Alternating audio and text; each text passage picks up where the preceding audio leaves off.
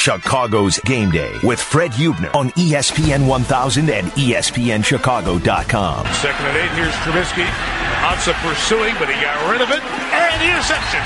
What a job by Slay. Big play, Darius Slay. Both feet down. Looked like a wide receiver. Interception. And the Lions will take over. 30 seconds left. There is the interception. And it's thrown to Darius Slay.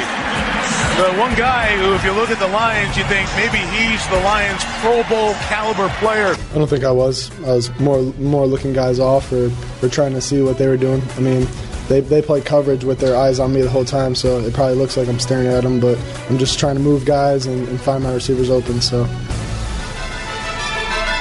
Well, there weren't many receivers open yesterday for Mitchell Trubisky late in the game. Yeah, a lot of people open, and Trubisky and the Bears lose to Detroit. We're here to talk about it. 312-332-3776. Fred Huebner with you for the next 3 hours. Not only will we talk Bears and Lions and Bears and Trubisky and Bears and Fox and just flat out Bears, we'll also get into some baseball later on in the show as Jesse Rogers writing an article about why the Cubs should go after Manny Machado. We'll do that probably later around the 11 o'clock hour. And we'll also talk about some of the remaining free agents. But we'll get to that around 11. We'll also work in some talk about the other game last night as Kansas City takes control of the AFC West with a win over the Chargers. Boy, the Chargers look like the Chargers of old, didn't they? Interceptions and all kinds of bad things. And you wonder why that Chiefs team went into such a funk losing 6 of 7 games. It's hard to understand after you see the way they played last night at home. Fred Huebner with you. Welcome on in. The Chicago Bears go to Detroit, and I expected a heck of a lot more. I'm sure you probably did too. 312-332-3776. One of my big questions, and I'm listening to people. I'm listening to Chris Black and Adam Abdallah on the way in. I'm listening to other people on my Twitter, and they were railing on me because of one of my stances that I've been consistent on for the last 2 or 3 years. We'll get to that in just a second also. But I'm trying to figure out, as a Bears fan, do you want the Bears to play to win, or do you want them to play to develop Mitchell Trubisky? Now, the problem you may have here, 312-332-3776. The one problem you have here is the head coach needs to try and win. The other players on the team that are not rookies are going out there trying to win the football game. No one wants to go on out and be embarrassed. Yesterday, only a 10-point loss, but let's be honest, it was worse than that. 3 interceptions for Trubisky. If you're just thinking, hey, we want to develop Mitchell Trubisky, then you just drop back and throw the ball. And that's basically what he did yesterday. You go in to take on Detroit, a team that you ran the ball for 222 yards at Soldier Field just a few weeks ago. And what happened yesterday? The Bears ran 15 times for a total of 43 yards. Jordan Howard had 15 carries for 125 yards in the first game against Detroit. Tariq Cohen, 9 carries for 44 yards. That's 24 carries for 169 yards between the two of them. Yesterday, the two combined for 12 carries for 38 yards. How can a rushing offense that has rushed for more than 220 yards 4 times this season? 4. How can a team that runs that for that many yards 4 times during the year rush for 43 yards against the Detroit Lions? The Detroit Lions are not a good defense. Granted, Ziggy Ansah was there yesterday, okay? But I don't understand how that can happen. I don't understand. It doesn't make any sense to me. You've got to run the ball. You got to stay with it. You're a running team, and they come out throwing the ball for the second week in a row. The very first play from scrimmage, they throw the ball to Jordan Howard. He dropped the ball last week. He caught the ball this week. He's getting better, okay? Jordan Howard, after the game, I don't know if you saw any of his comments after the contest. They were all short. I think they were all, in soundbite-wise, they were all between 2 and 7 seconds. He didn't seem very happy, and he shouldn't have been. because the Bears did not play well. Now, I'm not sure how much of it's on the coaching and the play calling. A lot of it's on the play calling. If they can't run the ball and won't stick to running the ball, that's a big problem I have. 13 penalties for 97 yards. And we're going to have Patrick Finley on from the Sun-Times. He's nice enough to join us around 10 o'clock. And a lot of people blame the coaching for the penalties. And you got to explain that to me. I've been watching the game for a long time. And no matter what a coach does, once the players take the field, I can't blame a coach for Eddie Goldman getting a unsportsmanlike conduct call on the very first play of the Lions offense during the day. I can't blame the coaching for Houston Carson holding on Tariq Cohen's 90-yard kick return, okay?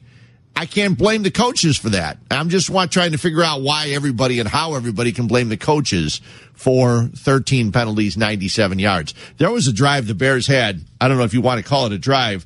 There was a situation where they had 3 straight penalties. Grasu was in because of injuries to the offensive line, and he gets a 15-yard holding penalty, okay? Then you have Bellamy with a hold and a delay of game. Every delay of game penalty, is on the quarterback. There's a big clock in each end zone that shows you how much time is left in the play clock. I don't want to hear the coach didn't get the play call in time. Sometimes the wide receivers don't go in motion. That's on the wide receivers. You know the plays. You're supposed to know the plays at least. And if you're not running them, that's your fault. The coaches drill them into you. That's what they do.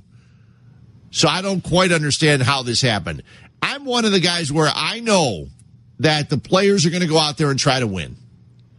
The players want to win each and every game. I don't care about tanking and getting a higher pick, even though the Bears with the loss, if things work out, they have improved from 8 to 5, I think, after the loss yesterday.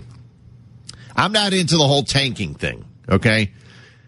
And either of the rest of the players, there's 53 players in this team. One of them needs to develop and needs to develop quickly, and that's Mitchell Trubisky. But there's a reason that the Bears went out and got Mike Glennon. And you're seeing it now on the field. The Bears knew that Mitchell Trubisky was not ready yet to play. They put him in after 4 games because Mike Glennon was turning the ball over, and they said, okay, let's start his development now. But they can only throw so many things at him. That's it. They can only throw so many things at him. After the game, Mitchell Trubisky said, yeah, the effort was there. Everyone's just got to make a conscious effort to say we're not going to make penalties anymore. We're going to play clean football. And I don't know, what am I going to say to my guys for holding? I mean, they're blocking for me, so I can never say anything to my linemen because they're out there protecting me, and I love that. So the effort's there. We just got to keep playing technical. We just got to be sound. Same thing with the receivers on the outside. They're blocking for their running back. So I'm never going to say anything to a guy for having their teammates back, you know.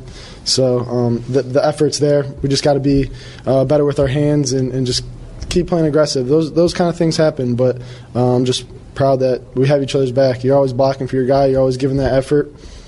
Do you get called for one here and there? Yeah, you do, but the effort's there, and we just need to eliminate those somehow. So whether it's just setting up the blocks or just having better technique. So the effort's there. I'm proud of that, but we just got to eliminate them. First time I heard that cut from Mitchell Trubisky after the game yesterday, it was on NBC Sports Chicago, their postgame show.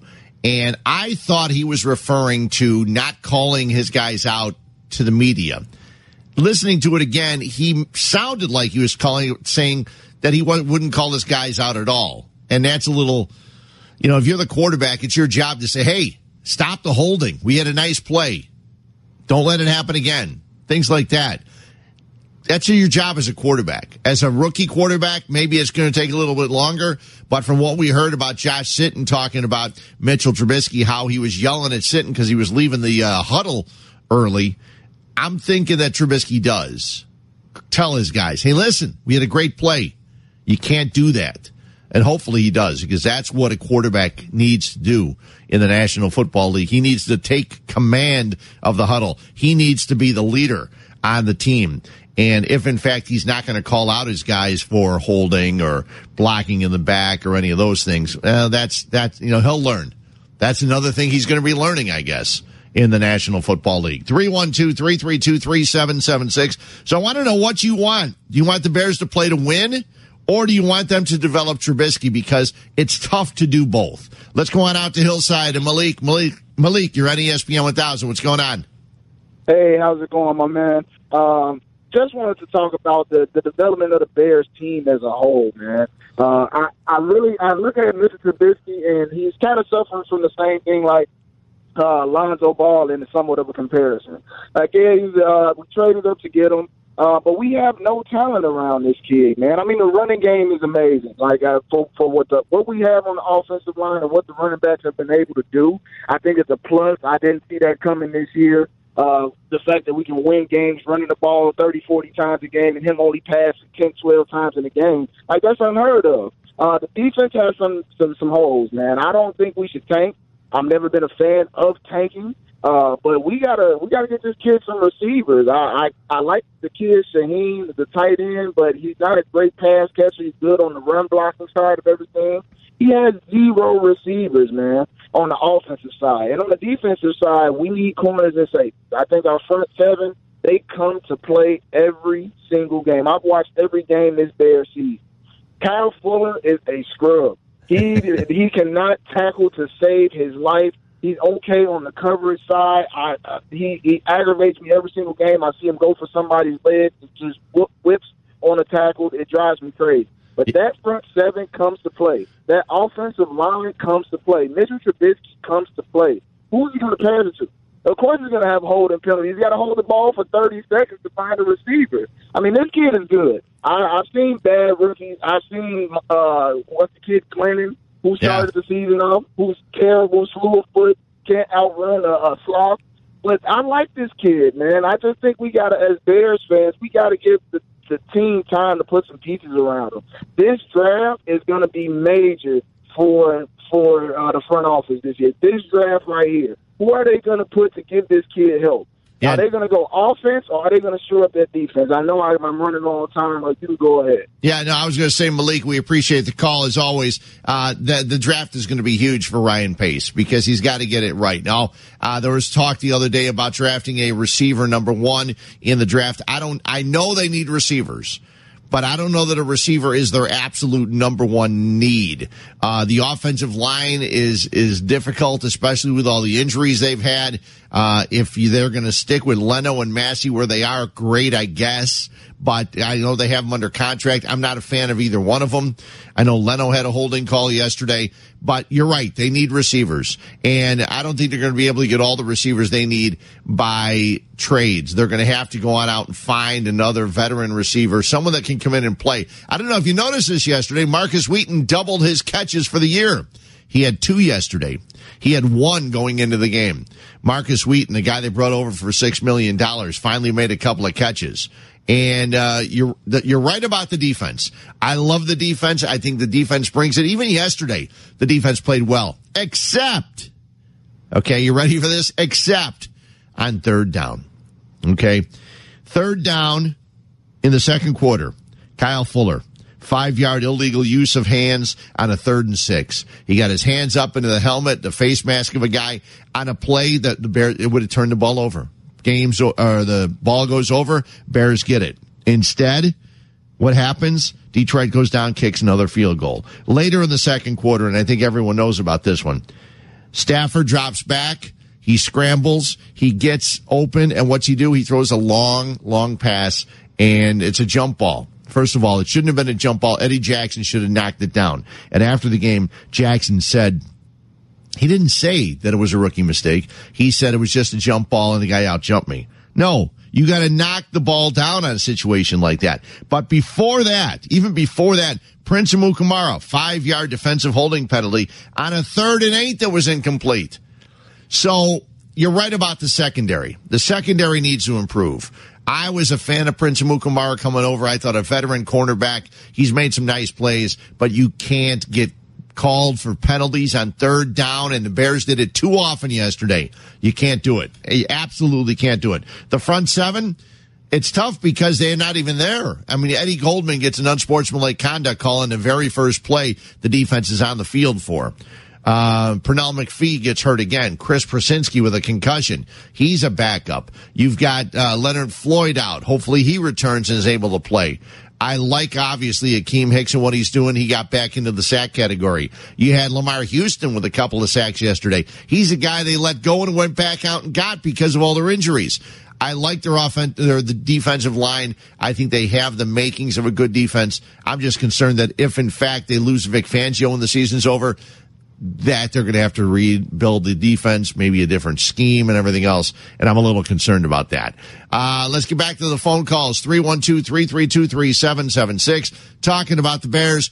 20-10 loss. Lots to talk about. We'll talk to Patrick Finley of the Sun-Times around 10 o'clock. Let's go on out to Hinsdale and Chris. Chris, you're on ESPN 1000. What's going on?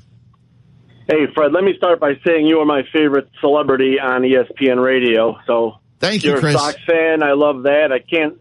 Cat makes me laugh, but I can't stand how much he loves the Cubs. But let's go back to the Bears. Yeah. Everybody complains that Mitchell hasn't been throwing the ball, so he throws the ball yesterday. Now you're complaining that he's throwing the ball. That's what we want, right? We want to see him throw.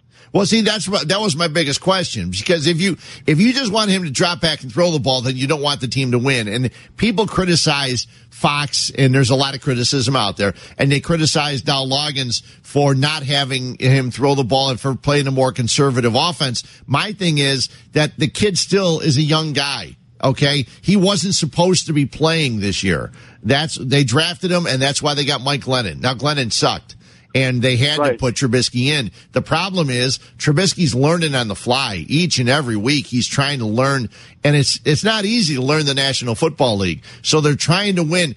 The problem I had with yesterday is they come out throwing the ball against the team they ran the ball for 220 yards against them here in Chicago. There was no reason for them to come out throwing the ball. You got to pound the ball, and you got to get a victory. I know people want a higher draft pick, but the rest of the team was out there, and they want to win games.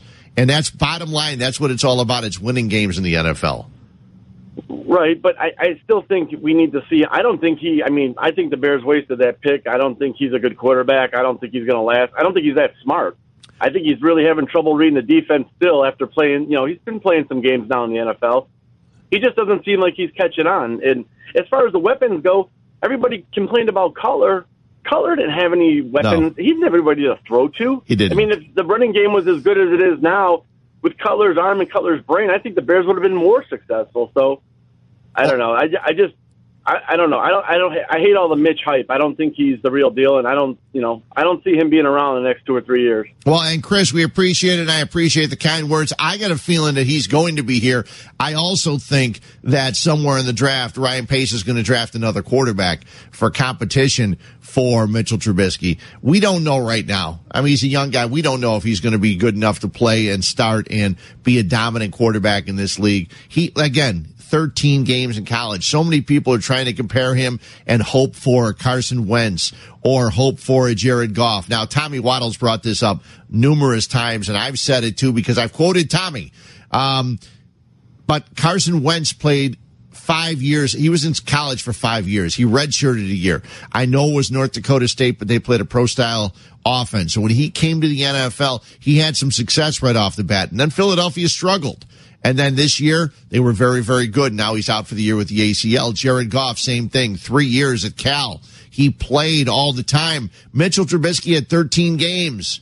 He's still learning. He's still a pup when it comes to the NFL. Now, you see some of his passes. Yesterday, he did complete 31 for 46, 314 yards. Everyone say, well, a lot of that was garbage time. Yeah, it was. But you know what? He can learn from garbage time. He can learn how to throw to some of his guys. He can learn how to read some defenses in garbage time. Okay, he did throw some tough ones. He threw a tough interception in the end zone and talked about it afterwards. I just lost him in my vision, and I thought I had head trail in the back of the end zone, so I kind of just forced one there. Good coverage and call by them, and I just got to throw the ball away so we can get a field goal. and not force it. John Fox talked after the game. We'll get to a lot of things he talked about. Well, one of them was he's impressed with Trubisky's growth. I've been super, super impressed, his growth, his production as we've gone. And including, I haven't watched the tape yet. It's going to be hard to say. I think, you look at the box score and, people talk about the 3 picks, but, I don't know exactly what happened on all of them. A couple of them appeared to be overthrows, but, we need to go back and look at it in the film room. But I've loved how he's grown and matured, and even today with a screen pass, he spiked it in the dirt. He's had steady growth. I think he's improving every week. See, and that's the one thing. John Fox, he's not going to come out and criticize his quarterback, okay? But I agree with him on a lot of things. Trubisky is growing, but he's coming from, an infant stage. And it's going to take him a little while to learn this game, especially since he hasn't had receivers, especially since they run a conservative offense. No matter who the quarterback was, the Bears would run a conservative offense. We'll get to the 4th and 1 call in just a little bit, too, right after the bottom of the hour, Sports Center. But, 4th and 1 yesterday in the second quarter, and they decide not to go for that. We'll talk about that when we come back. Let's get back to the phones, 312-332-3776. Let's head on out to Louisville. And Nick, you're on ESPN 1000. What's going on? Hey, Fred. Hey, Nick. My big question, or one of the best things about the outcome of yesterday's game is that we know that John Fox will be coaching his last Bears game in 2 weeks. I was kind of worried about us kind of going on a stretch. I know Meller, Waddle, and Sylvia talked about it and didn't think it was out of the realm if somehow the Bears won 4 in a row, dating back to last week, that they would retain Fox for another year. That way they could kind of pair him with Ryan Pace. I've gotten takes from both Waddle, Sylvie, Carm, Yerk, everybody. I was interested what your take would be on the next head coach coming to Chicago. Are you more for a defensive-minded guy, or do you think it's best to put an offensive-minded head coach with Mitchell Trubisky? And one name I want to throw out there, go ahead, in case Houston is crazy enough to let him go, is Bill O'Brien with the Houston Texans. I know he and the GM have always been at odds, and from what I'm hearing, according to some sources, is one of them is going to go. And I wanted to see what you thought about Bill O'Brien as the next Bears head coach. Nick, I appreciate it. I know O'Brien is a guy that can definitely coach some offensive systems. I think they're going to keep him because what they were doing with Deshaun Watson was pretty good until he got hurt. So I wouldn't be surprised if they keep him. I'm not sure about who I want. I do want an offensive-minded guy. Defensive-minded, we've seen that. I'm just really concerned about losing Vic Fangio and what's going to happen with this defense as we go forward. We'll talk more about that. We'll get back to your calls. We'll hear more from John Fox, Trubisky, and all that right here on ESPN 1000. Chicago's Game Day with Fred Huebner on ESPN 1000 and ESPNChicago.com. 3rd and 10. 4 in the pattern for Stafford. Buying time, looking for somebody coming with him. Launching it deep downfield. Jump ball. Oh, man, Marvin Jones, how do you do? Oh, what a play. Oh, yeah, it was a pretty sad play. If you're a Bears fan, Eddie Jackson, if he sees that, he'll realize you got to go up and knock the ball down. Instead, he loses the jump ball to Marvin Jones, and Jones catches it, gets the ball down to the Bears. I think it was a 12-yard line, and then eventually they score. Stafford to T.J. Jones, and that put Detroit up 13-0. That was on a 3rd and 18. 3rd and 18.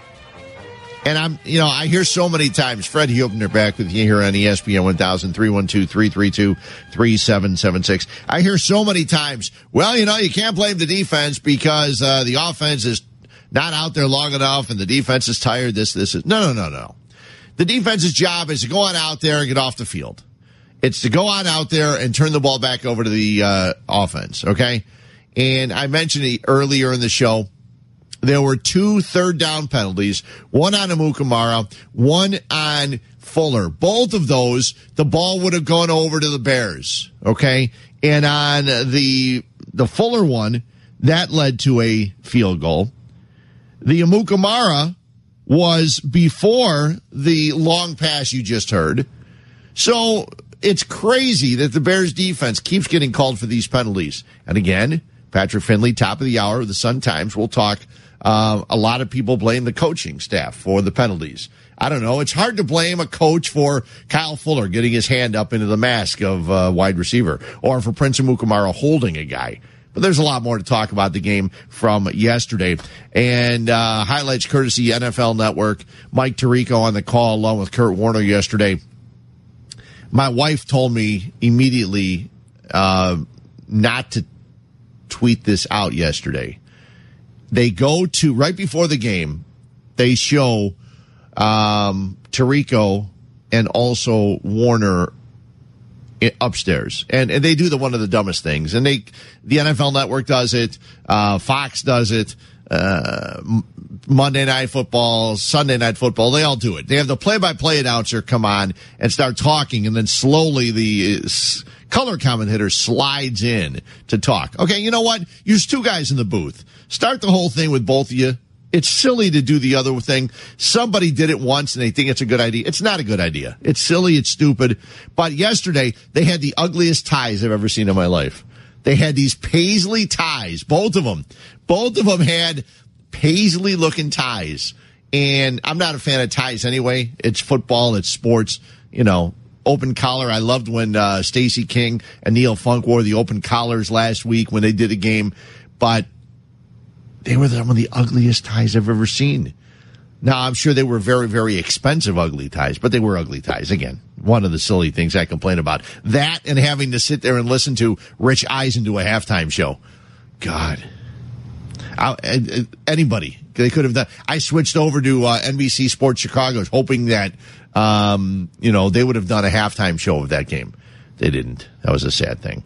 But one of the things that was even sadder yesterday was 4th and 1 for the Chicago Bears at their own 45-yard line. Okay? And I'm looking at this and I'm saying this is a perfect time. You know, you've got the running game that was able to run for 222 yards against this Detroit Lions defense when you played them here at Soldier Field. It's 4th and 1. Your team needs a spark. You're down already. Let's do something, okay? Let's see if you can go and gamble a little bit. Go for the first down, okay? The score was 6-0 at the time. It was early in the second quarter, 12:06 to go. Okay, Trubisky had just completed a pass to Benny Cunningham for 12 yards out of 3rd and 13. Cunningham comes up a yard short. 4th and 1 at the 45, and John Fox decides not to go for it. I mean, again, his field position, there was time enough left in the game. You're going to have to do it one or the other, depending on whether you score or not. We kind of had that one up on their base return. But typically most people will kick it deep early so that you have field position. You don't force them to go 4th down and they have field position. So I don't regret doing that. Well, you should regret doing it, okay? It was 4th and 1. Show your team you got some confidence in them. Get 1 yard. And continue a drive, okay? The drive started at the Bears 25. There was a penalty, then they got a first down. They got another first down, and but then you can't go forward.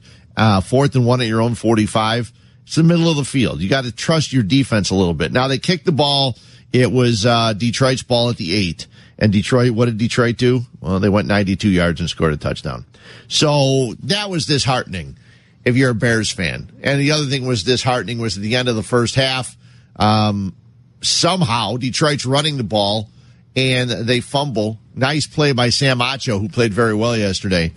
And it's recovered by Eddie Jackson at the 27, I think it was. And what happens? They throw one pass and you go deep, go to the end zone. No, they threw a little 4-yard swing pass. I guess Trubisky didn't want to turn the ball over. And a 4-yard pass to Daniel Brown. They kick a 41-yard field goal at the end of the half. And I said, well, okay, at least they got on the board. Okay? But that's not what you're supposed to do.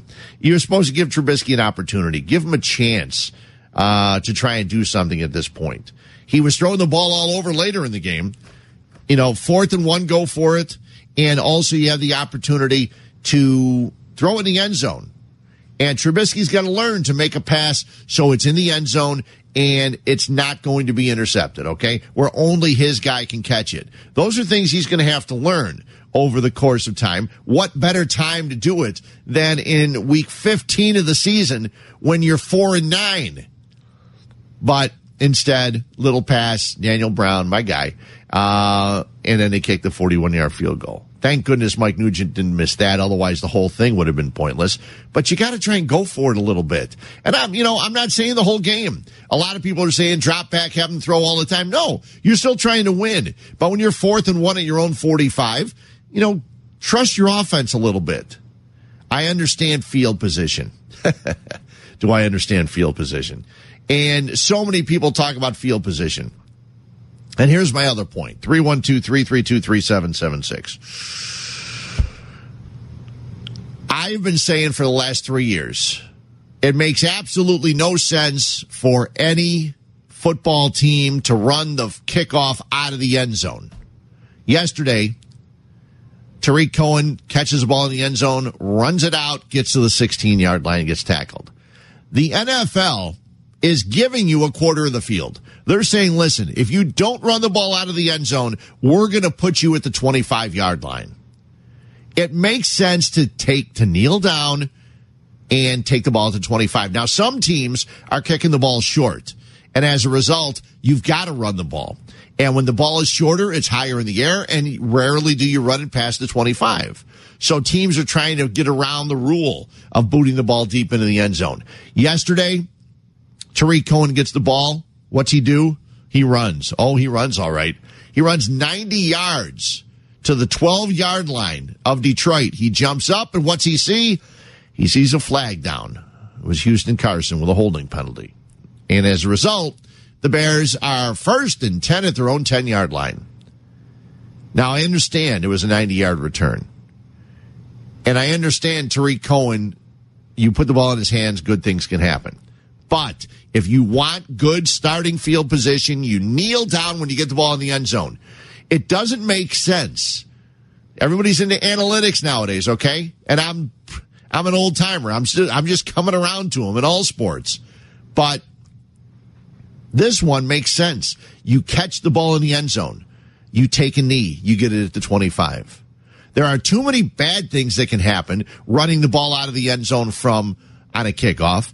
Way more than good things that can happen. Very rarely, if ever, have the Bears and Tariq Cohen run the ball on kickoffs that he received in the end zone. Very seldom this year have they gotten past the 25-yard line. And when I say very seldom, I'm saying less than a handful of times. It's week 15. You take the ball, you kneel down, you get it at the 25, and you go from there. It's so pointless. So yesterday, I'm getting nothing but criticism. Everyone's saying, you don't know the game. This is the dumbest thing of all. Because as soon as he got called for the hold and there was the flag down, I said, listen, if Cohen would have taken a knee, they'd get the ball at the 25. Now they're at the 10 instead. Jeff Rodgers, the special teams coach, has to go. Okay? Along with a lot of the other coaches. And I know people during the week saying, well, why do you yell? Why do you ask for someone to lose their job? Jeff Rodgers will find another job in the NFL or in football or in college football or somewhere, okay? But they cannot run the ball. And it should just be a league-wide thing. I mean, if you watch enough games in the NFL, most teams are catching the ball in the end zone and taking a knee.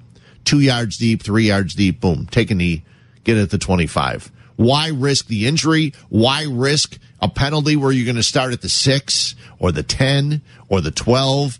They're giving you 25 yards. It just doesn't make any sense to try to run the ball out. Now, granted, once, twice during a year, you might run the ball all the way for a touchdown. Is it worth those 2 times to run for a touchdown as opposed to the 90% of the time you don't get to the 25? It makes no sense. So if you want good starting field position, always kneel down. Okay? That's the way to do it. It's the only way to do it, if you ask me. Not everybody asks me. Jeff Dickerson, our guy, talked about the Bears' loss after the contest from Ford Field. Whatever goodwill the Bears built up with their win over Cincinnati last Sunday, that vanished here today at Ford Field. I asked Kendall Wright, Bears wide receiver, what happened? Why couldn't they carry over that momentum from last week to today? His answer, I have no idea. And to me, that sums up this Bears performance here today. There was no rhyme or reason to almost anything they did offensively. They were very sloppy, tons of penalties. Mitchell Trubisky kind of regressed from last week, had 3 interceptions. The Bears have now lost at least 10 games in 4 straight seasons. John Fox is 13-33.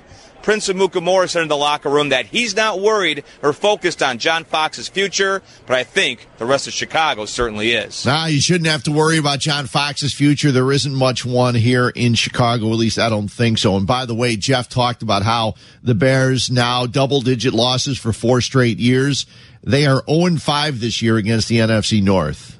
They are 3-14 against the NFC North under John Fox, 4-19 in the last 4 years. In the NFL, you need to do one thing. You need to win your division games, and the Bears are not doing that. So there's got to be a change somewhere, okay?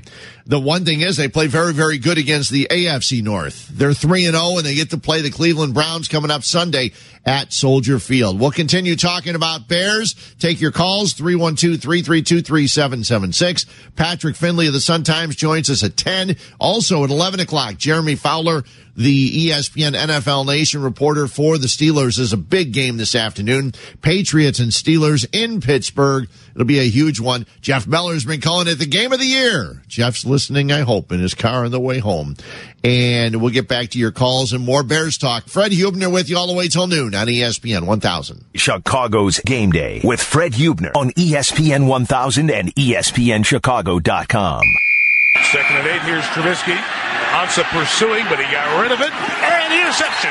What a job by Slay. Big play, Darius Slay. Both feet down. Looked like a wide receiver. Interception. And the Lions will take over. Darius Slay with not one but 2 interceptions yesterday off Mitchell Trubisky. Trubisky did throw for 314 yards, a touchdown, but 3 interceptions.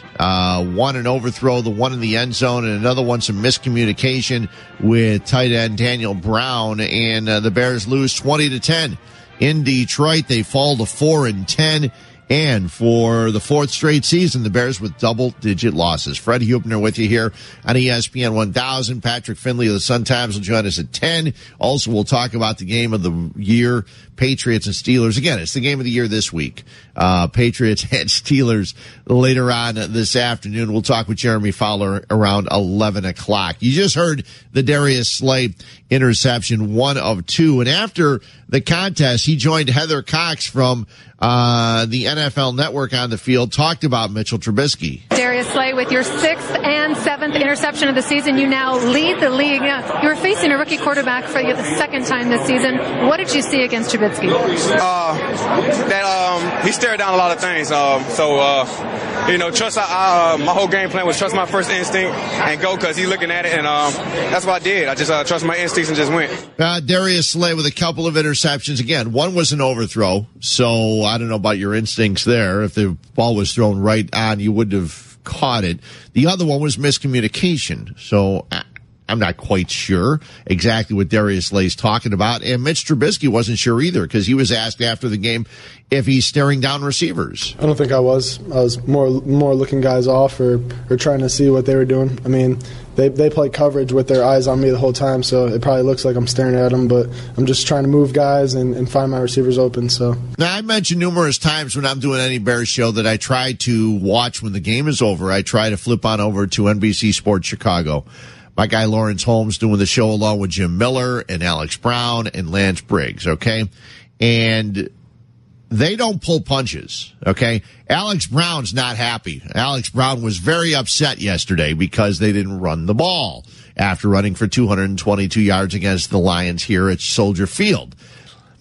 And after they found out that Darius Slay said that he was staring down some things, not Slay, but Trubisky, they asked Jim Miller, who played quarterback, they asked Lance Briggs and Alex Brown if they could see that or if they saw that. They watched the game. They watched the game closely, and they all said no. It didn't appear that he was. It appeared he was going through his progressions. And again, Darius Slay throwing that out there, and the 2 interceptions he had, one was an overthrow and the other one was miscommunication. So it's not like he made a jump and cut in front of a receiver to intercept the ball. So Darius Slay's a heck of a, defensive back. Okay. I'm just saying that, I think he put something out there that was wrong, and, something out there that it could hurt the confidence or the reputation of a Mitchell Trubisky. And I think Trubisky right now can't wait till the next time he goes up against Darius Slay and the Detroit Lions. He did throw for 314 yards. He was 31 for 46, Trubisky was. And, but he threw a couple of interceptions. Now, there was one in the back of the end zone, and that wasn't a Darius Slay interception, but he talked about that. I just lost him in my vision, and I thought I had trail in the back of the end zone, so I kind of just forced one there.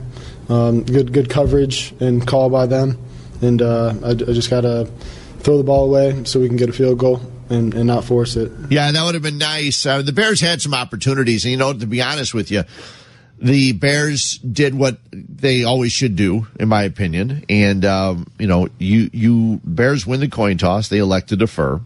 They had an opportunity. They did score 3 points at the end of the second quarter. So at that point, they're going into the third quarter and they're trailing 13-3. And it's like, okay, perfect. Get an opportunity and see what you can do. So what happens? You have Howard up the middle for 2 yards. So it's 2nd and 8, and Trubisky, deep pass intended for Kendall Wright, and there's Slay, and that's not good. So it didn't work again, and I'm not quite sure why, but the Bears try to do this because you can double up, and they had the opportunity to, quote, double up. You don't get a chance to do this, get back-to-back possessions. They had a chance with the field goal at the end of the first half and then getting the ball in the second half. And Trubisky throws the interception, 1 of 2 for Darius Slay. So that was not good yesterday. You were watching the game yesterday, and you hear a lot of things from the quarterbacks when they're calling out audibles. I mean, the most famous is Peyton Manning with the Omaha. And yesterday, you heard Matthew Stafford call out something else. Kyle Fuller, the other corner, has not seen that much action, but Amukamara has seen plenty in this first half. Let's add Kardashian to the audible tree this week.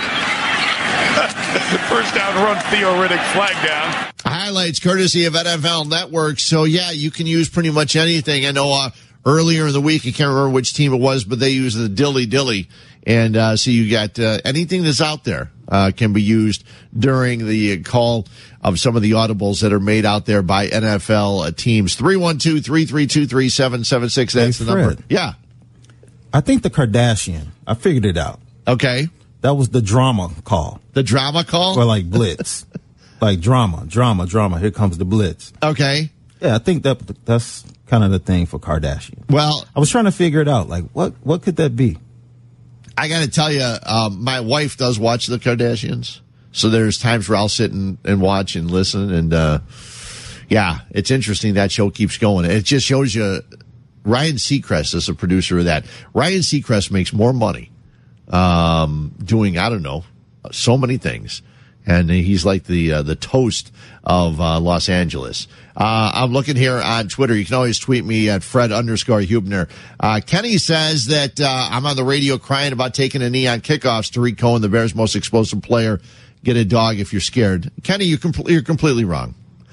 For taking a chance that you might have a nice return 2 or 3 times a year, as opposed to getting awful field position the other 85% of the time. Taking a knee is the proper call in the end zone. Take a knee, get the ball to 25. Kenny, good luck in your head coaching future. I hope things work out well for you. 312-332-3776. But top of the hour, we're going to talk with Patrick Finley. Patrick Finley with the Sun-Times. He was there in Detroit, probably happy to be out of Detroit. Don't forget, we've got a couple of games today, not just one. Not just the game of the year, but we also have the Jets and the Saints coming up right when we're out of here at 12 noon. That'll be followed by the Patriots and the Steelers. We'll talk more about that game with Jeremy Fowler, the ESPN NFL Nation reporter for Pittsburgh. He'll join us around 11 o'clock. We heard from Darius Slay saying that Trubisky was staring down a lot of things. We'll talk more about Trubisky, the penalties, Tariq Cohen. We'll talk more about Kendall Wright, the Bears receivers, all that and much, much more coming up here on ESPN 1000. Chicago's Game Day with Fred Huebner on ESPN 1000 and ESPNChicago.com. Welcome back in. Hour 2 here till 12 noon. Then we got a NFL doubleheader. Jets and Saints followed by the game of the year, at least the game of the year this week. It's the Patriots and the Steelers, two teams atop their division. The Steelers win, and they're looking to lock up home field advantage throughout the postseason. Hey, the Steelers, they've only got 2 losses, one of those to your own Chicago Bears. Talking Bears here on ESPN 1000, and we have the chance now to talk to Patrick Finley of the Chicago Sun-Times. Patrick, how was Detroit? Oh, it was lovely as usual. It was cold, there was snow on the ground, and it was a bad football game. Yeah, it was very bad. I don't quite understand. I'm trying to figure this out. There's only one team in the National Football League that has rushed for more than 220 yards more than once. And the Bears have done it 4 times this year, including against the Lions at Soldier Field. Yesterday, they run the ball 15 times. Is there any way to explain that? Well, how about this? The Lions have given up 100 rushing yards in 6 straight games. And, you thought that if you could have bet on anything yesterday, it would have been that Jordan Howard got a good amount of touches and the Bears did some damage with it. That didn't happen. Some of it, is the, same old song and dances. They're chasing points from, kind of the middle of the second quarter on. There's some of it there. The other part of it, and this is not a good reflection on the team's play calling or really on their play, is that, with the Bears, you kind of know by midway through the first quarter if they're going to be able to run the football. We talked about Jordan Howard wearing guys down, and that's true. But when it's been bad right out of the chute. And it certainly was yesterday. Jordan Howard catching the ball, believe it or not, was actually a more effective ploy than handing him the football. Well, how amazing was that? 2 weeks in a row, if I'm not mistaken, the very first offensive play was a pass to Jordan Howard. Now, he dropped it in Cincinnati, but caught it yesterday, and that just blew my mind because it doesn't make any sense to, you open with, I think it was an empty backfield on the first offensive play. Mm-hmm. And I was what are you doing? I believe that was the first catch Jordan Howard's had all season that wasn't either a screen or a check down on a deeper pass. And that should tell you something. He's one of the Bears' most dynamic players. Catching does not appear to be his strong suit, but finding a way to get him the ball that's not a predictable run, I think, is a worthy idea. The problem is he didn't get the ball nearly enough yesterday in the conventional sense either. Patrick, one of the things I'm trying to, fight with myself is I'm trying to figure out exactly what the Bears have been trying to do and what the fans have wanted the Bears to do, because you hear so many people say, well, run the football where you should have run more, and I'm one of them. You should have run more. You should have done this, and going out and you had a chance to win the game. But then I hear other people say, well, we want to see Trubisky just drop back and throw the ball. He threw the ball 46 times yesterday. So I'm not exactly sure what people want out of this team. Do they want him to win like they did last week against Cincinnati? I guess that was the perfect win because Trubisky had a pretty good game, a really good game. Or do they want him to run the ball and, not have Trubisky pass the ball, but still get victories? I think they want to not be bored. And I mean, that's the best. Seriously, that's the best I can make of it. On a big picture sense, all that really matters right now is how Trubisky looks, and whether the Bears can keep some of their young guys like Howard and Cohen going. They don't have a wide receiver to speak of. They don't really have a tight end to speak of with the Shaheen out yesterday. So really, if you're trying to, kind of pin your hopes to something that you're watching on TV on a Saturday night, right, it's Trubisky or not. It's Trubisky or nothing. I think they have an excitement level problem, on top of their losing problem. I would argue to you that Trubisky throwing more in a game doesn't necessarily mean that he'll develop faster. It doesn't necessarily mean that, he'll learn more because he's got more dropbacks. I mean, things like his footwork, things like his timing, things like his ability to read a defense is something you work on in practice, not when the game is going on and when it counts. Okay, Patrick Finley of the Sun-Times joining us, and you and I, we talk quite a bit here, and I've sat and talked with you a couple times with Cap on his TV show on Sports Talk Live. There's something we got to figure out, because I'm on an island by myself, I guess. Yesterday, there was a couple of penalties on third down. There was Kyle Fuller getting his hand into the face mask of a receiver where it would have been the Bears' ball on a punt. There is Prince Amukamara with a hold on a 3rd and 8, which the ball would have been punted, and maybe we wouldn't have seen the 3rd and 18 where Eddie Jackson doesn't go up and knock the ball down. Right. But in your column today, they had 13 penalties, 97 yards. You have one line, that's the coach's fault. And I'm trying to figure out exactly how we can blame any coach for Fuller getting his hand into the face mask, Prince Amukamara holding, Houston Carson holding, Grisou holding. I mean, it goes on forever yesterday, and also the Trubisky delay of games. There's a big clock in both end zones where the quarterback should be able to see that time is running down. I just don't understand, because you're not the only one. I'm not calling just you out, but it's in your column today, and I figured, what the heck. If let's put it this way, if they can't be well prepared coming off their biggest win statistically in 5 seasons. If they put themselves in a position, these holding penalties are because the O-line or whoever's doing the holding on that particular play has put themselves in a bad position and needs to hold, they feel. That is a being ready thing. That's a preparedness thing. That's a focus thing. And yes, it all comes down to the players doing their job or not doing their job. But, there are grown men there that get paid a lot of money to ensure that they are ready to do their job. And that did not happen. You can blame, maybe it was short rest. You can blame the fast track. That's a whole different situation than playing outside in Cincinnati. You can come up with all of that. But the Bears looked, ill-prepared and ill-disciplined. And if that's not something you can pin on a coaching staff, I don't know what is, really. See, the one thing that I thought that we've been able to see, and I think we saw it last week with Cincinnati in the second half, they gave up. They stopped playing. Yep. And I don't know that we've seen this Bears team do that this year. Have you? No, I don't think you've seen quit in them the way you saw the Bengals. And by the way, that was one of my main takeaways from yesterday is good Lord, how bad are the Bengals? Yeah, I know. after watching the Bears, get it handed to them more or less, 20-3 if you don't want to count that touchdown at the garbage time touchdown there at the end. The Bears keep trying. That's to their credit. There are a lot of guys.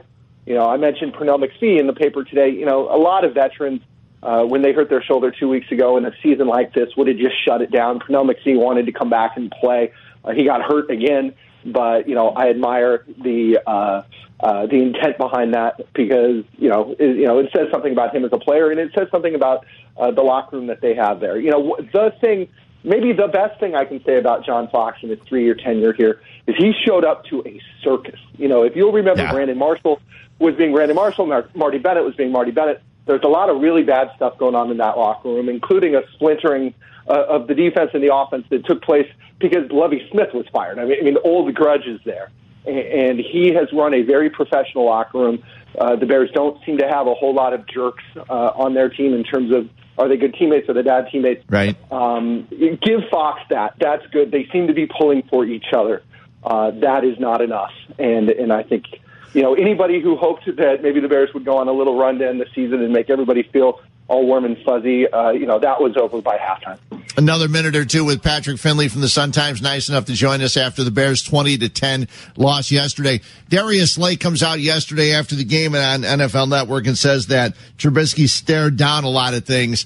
I don't know. It's the one thing I don't think that he's been accused of this year is staring down receivers. And the 2 interceptions, if I'm not mistaken, were both overthrows. One was an overthrow and one was miscommunication. So is Darius Slay just talking out of his, and I can't say it, but and making things up, or do you think that he was actually staring things down? I don't know that he's making it up. I know that cornerbacks tend to have an unreal confidence in themselves. Yeah. And I'm sure, when you're getting ready for a rookie quarterback, I'm sure you spend the week having your coaches tell you all the things he does wrong and how you're going to take advantage of it.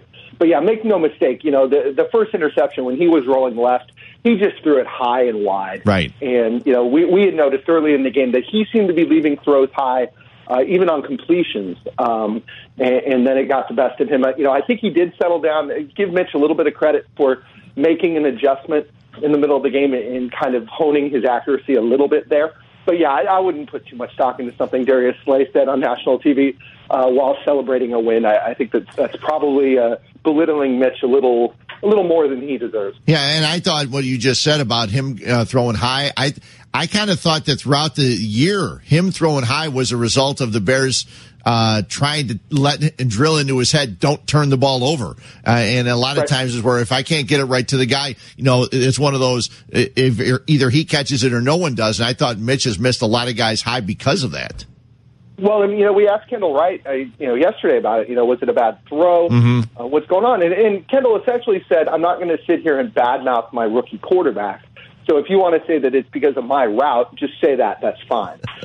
So the Bears are going out of their way to at least not publicly call out Mitch, even if he is having some accuracy issues. And you know what? I mean, that's what would concern me kind of on a big picture. I think Mitch has handled most of this very well in terms of the attention, in terms of the responsibility. But this is a guy that the Bears said was super accurate when they drafted him. That's why they traded up to get him, in part because they loved his accuracy on the run. And I don't think he has shown to be a super accurate quarterback, at least through his first 12 games. Okay, and one other thing as we let you go, one other thing which leads to two, and that is the two decisions John Fox made, the not going forward on 4th and 1 from their own 45 when they're already down, and then I don't know what kind of kick it was. They call, I guess, a pooch kick, and he's saying, well, field position. Neither of those things made any sense from anybody that's watched football for a long time. Wouldn't you want to give your offense a little bit of confidence on 4th and 1 at the 45? Maybe, but that's well within his personality. Right. If you want to criticize his personality, go for it. I wasn't surprised that he decided to punt in that situation. Obviously, the football gods punished him for it. There was the jump ball, right? In the touchdown that came of it. As far as the onside kick, I mean, by that point, the hay was in the barn. I had no clue why they would decide to play field possession with 2.5 minutes to play down by 10. They needed about 4 miracles in a row to happen there. Going for it on 4th and 1 is not who John Fox is.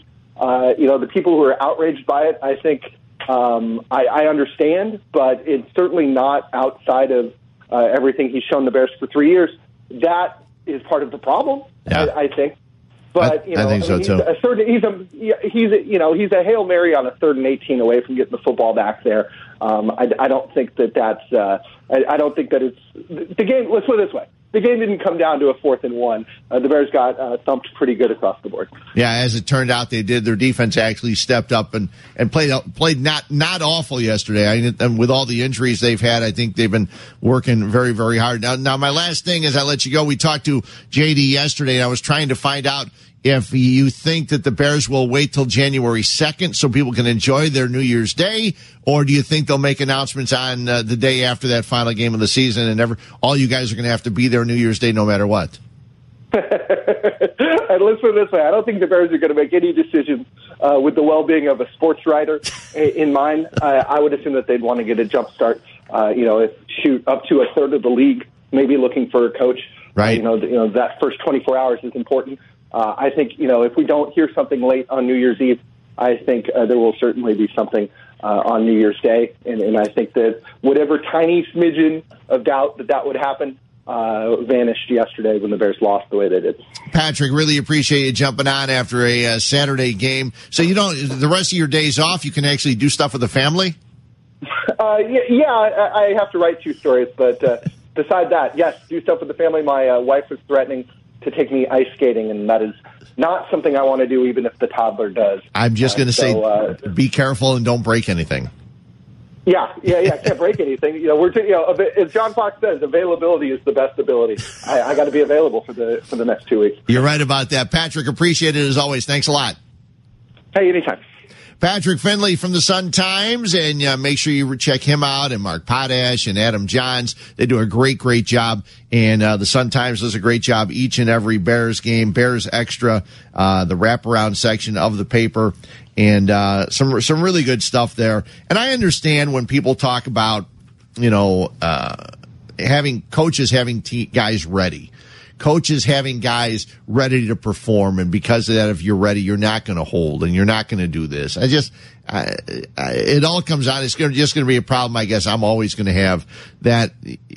I think coaches go out there and they drill everything into the players, and the players should all be ready before they walk out there. And I know that when you do hold, sometimes it's just a lack of effort on your part. It's a lack of being ready in your own self. There's 11 guys on a football field. When one guy gets a holding penalty, that one guy let down the other 10.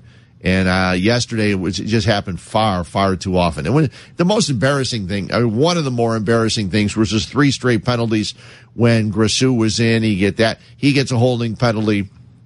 You get another holding penalty, and then you get the delay of game penalty from your own 1 yard line. The only good thing was you're already on your own 1. You're going back to the half yard line. And what does Mitch Trubisky do? He throws a 22-yard pass for a first down from the end zone. So he does have it.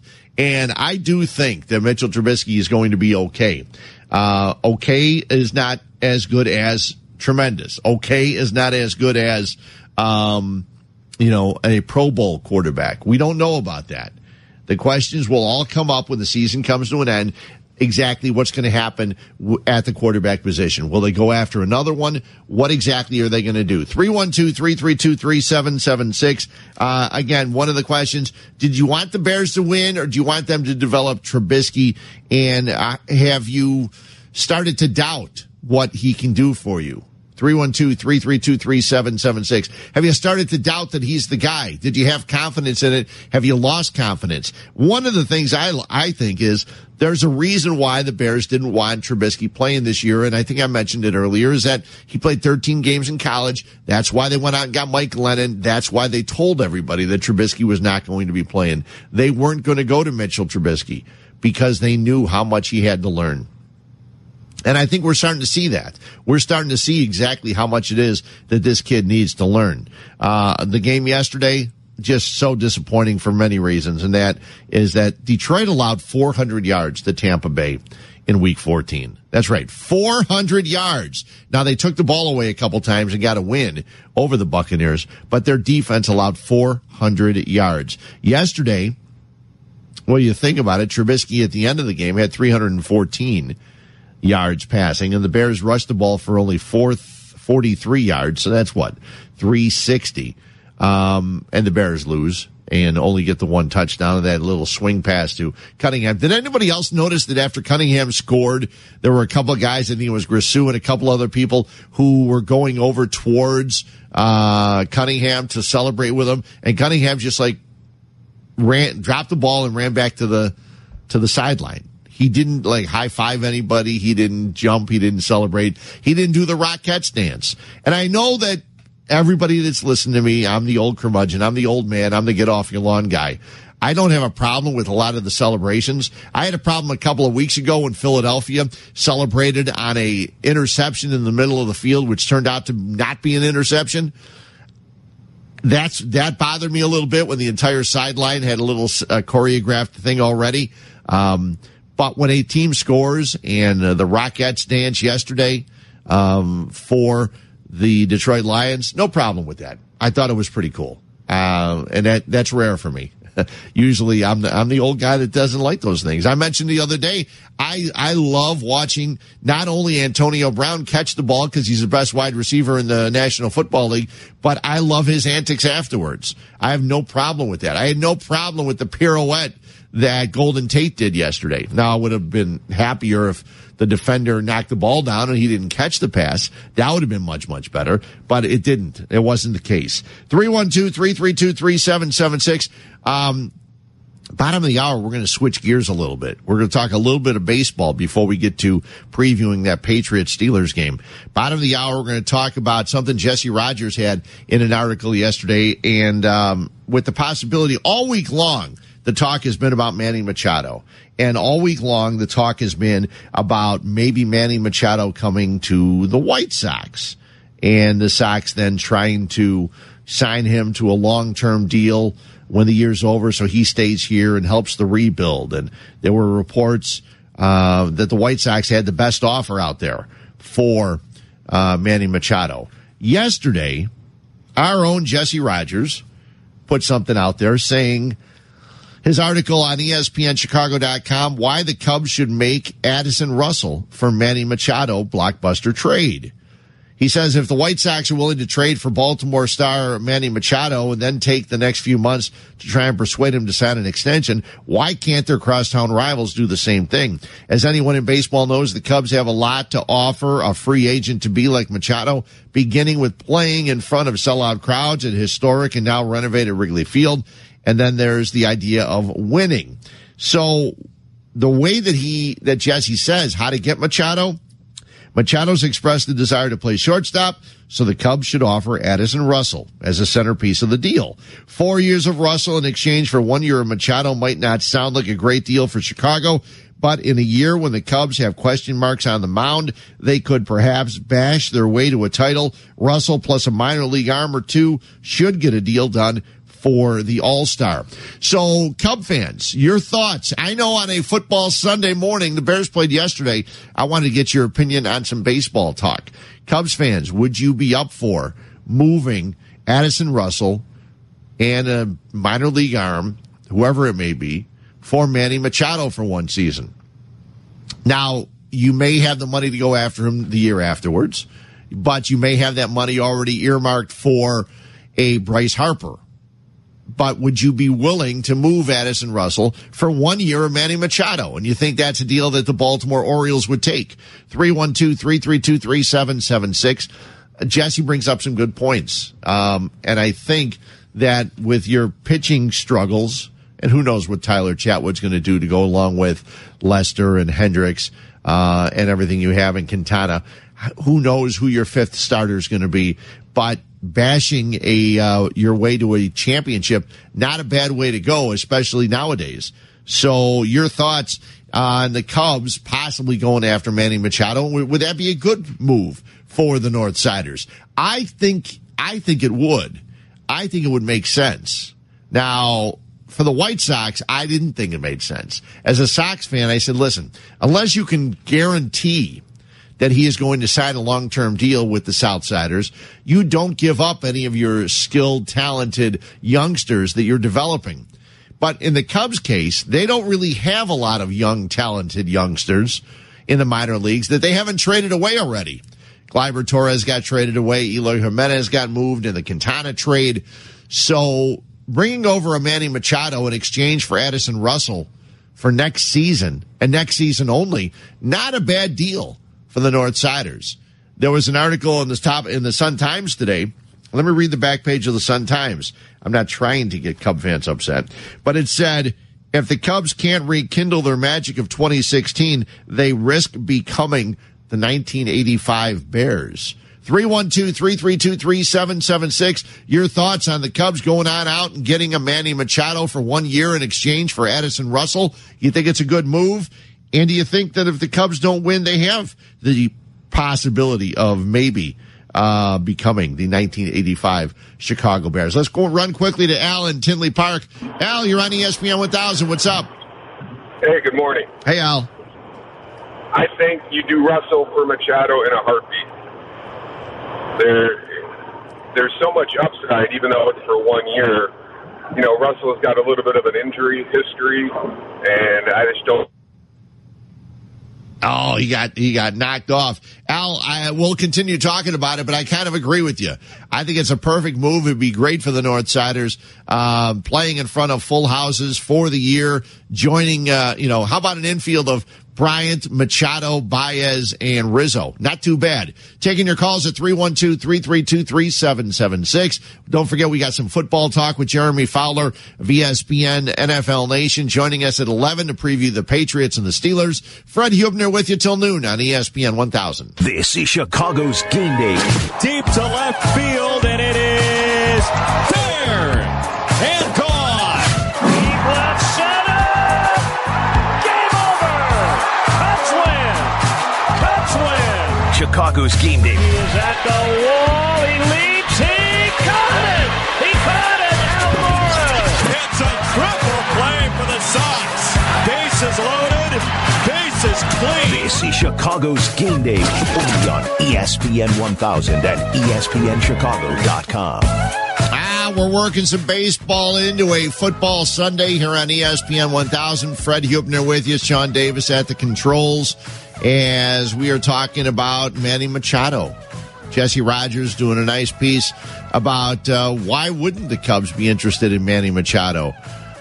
Manny Machado coming to the north side and send Addison Russell and maybe a young arm to the Baltimore Orioles for the 1 year.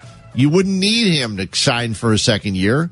You could, if you wanted to go after him and see if you got enough money to bring him in along with a Bryce Harper. But it seems like everyone, the Yankees, the Dodgers now freeing up money to go after some people in free agency. I don't know that you'd be able to get both. If you can get one and keep one and maybe have a Manny Machado here and seeing what it's like to play at Wrigley Field would be the good thing. If you want to vote, we have a poll. Is a trade for Manny Machado a good idea for the Cubs? 312-332-3776, or you can go to at ESPN 1000. Vote yes or no if you think it's a good idea and a good thing. And it just seems to me to make sense. Addison Russell and the first caller before we got cut off brought up some interesting points. Russell is a very, very good defensive shortstop. Okay, let's start with that. He's a pretty darn good hitter. Last year didn't show it. I picked him 2 years ago. I said he'd be a 30 home run hitter. I think he hit 21, and actually struggled in the last month of the season off, power wise. But bringing over a guy like Manny Machado, Bryant, Machado, Baez, and Rizzo wouldn't be a bad, infield. Okay, it's been not bad now with Russell there, but having Machado there would be even that much better. 312-332-3776. Let's go on out to the roads on I-57. And Kyle, you're on ESPN 1000. Hey, Kyle. Hey there. What's going on? Not a lot. I was just calling to say that I don't normally disagree with Jesse Rogers, but I'm going to disagree with this particular piece for these particular reasons.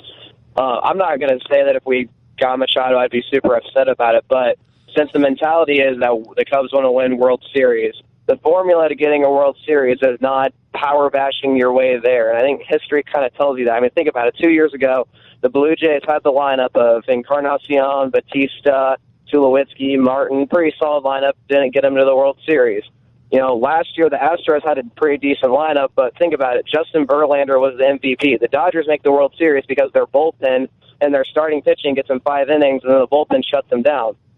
I don't think power bashing your way to the World Series happens anymore. It's the pitching, and I don't know what the market for 2018 in terms of starting pitching is. Like, if we can even get another pitcher with trying to make a run at Harper, but I think giving up 4 years of this infield is just too much of a risk, and it would be an absolute mistake. Don't you think the Astros pretty much powered their way with, Altuve and Correa and all the power hitters they had?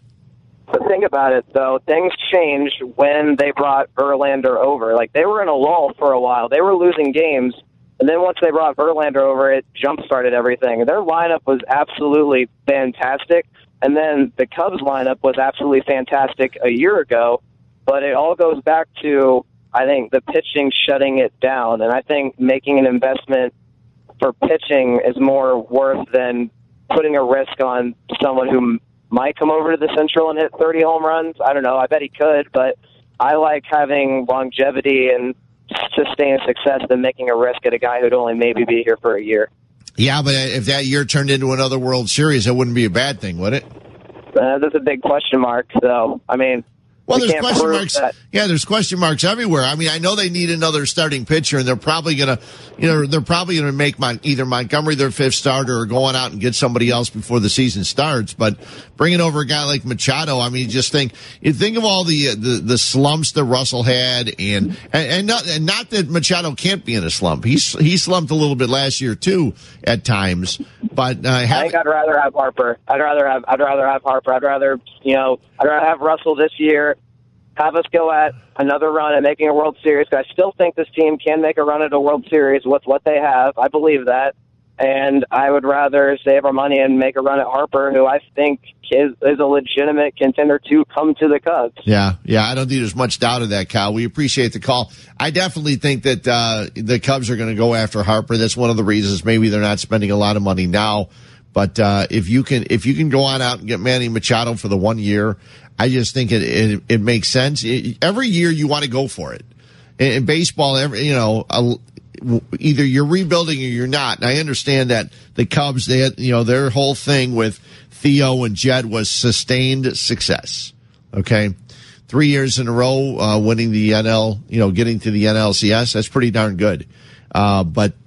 And I'm not saying that bringing Machado over here instead of Russell or in exchange for Russell would guarantee they'd get to another National League Championship Series. But it wouldn't be a bad way to go, would it? Having Manny Machado. I just think that I understand the 4 years of Russell. And everybody does. But you never know what's going to happen. I know you build a team and you build a team for the long run. But if you can get Machado and not guarantee yourself a World Series, but at least give yourself a better chance of getting there, it's better than having Addison Russell there. Now, you've got to go back and forth, too. Machado is a guy that's played third base. He would like to play shortstop, which is his natural position. He's a Gold Glove third baseman, tremendous third baseman. Now, you've got Chris Bryant there, who's not a Gold Glove third baseman, okay? But Machado moving him over to short, you do have some question marks. Whoever's going to bring him in, they'll have some question marks about how he's going to be able to perform after being at third base for a few years. But he's only 25. He's going to be, I think he's going to be 26 in the middle of the season. So, it's not like you're getting rid of a young guy for an old guy. Granted, it might just be for the 1 year, but after that, you're still going to have the money. You're going to have money to go after Bryce Harper. Listen, the Cubs, money's not a problem for the Northsiders, okay? Money's going to be fine. Jesse Rogers' article, ESPNChicago.com, he talks about if Machado left in 2018. He says, listen, if Machado signs a long-term deal with the Cubs, this would unquestionably be a brilliant trade. But even if he hits free agency, it doesn't destroy them. They could take the money, as well as the money they save on Russell, who would be entering his second arbitration year, and hit the free agent market. The key in this scenario is Javi Baez. If Machado leaves, Baez slides to short. Ian Happ and Ben Zobrist in his final year with the Cubs can take over second base duties. Yeah, the Cubs would take a hit on defense, but remember, they can strengthen another area of the team in a much larger way through free agency next offseason. That would be Bryce Harper or a number 1 or number 2 starter. Russell on the same contract timeline as Bryant. So if the worst case scenario is earning flexibility because Machado went elsewhere and Russell was traded, it's not so bad. And don't forget that 1 year of Machado, if the Cubs win the World Series again, with him as a fixture at short, there's nothing that comes after. Nothing that comes after really matters. The deal will have paid off. With St. Louis gaining ground this winter, Milwaukee lying in the weeds, Cubs can make a bold move and create a dynamic middle of the order, if even for one season. It's worth the risk. That was Jesse's column. You can read the whole thing at ESPNChicago.com. I'd like to get your thoughts at 312-332-3776. Some other baseball news, and we'll get back to football top of the hour as the Steelers taking on the Patriots coming up. We've got the game for you later on today around 3:25. And it's a game where the Steelers are looking to get home field advantage throughout the postseason in the AFC playoffs. They are a game better than the Patriots right now. Steelers have lost 2 games, one of them to the Chicago Bears. I know. It's pretty amazing that the Bears knocked off Pittsburgh. It's amazing the Bears' wins this year have come over, Cincinnati, but that's not surprising. But the other ones are Baltimore, Carolina, and Pittsburgh. I know that Mike Tirico and Kurt Warner brought that up yesterday. The Bears are a team that I know it sounds stupid to say, but maybe they're not that far away. Okay, if they get an offense, get a couple of receivers. Teams have gone from last to first in divisions. But the problem with the Bears, and I think I ran that down for you earlier, is they are 0-5 against the NFC North, 3-14 against the North in the John Fox era. So we'll get back to some football in the 11 o'clock hour. We'll stick with baseball. There's some other stuff going on with Scott Boras. We'll talk about that. And there's another possibility. There are reports out there that the Cubs are showing interest in one of the high-paid, expensive free agent pitchers. And it's not Jake Arrieta.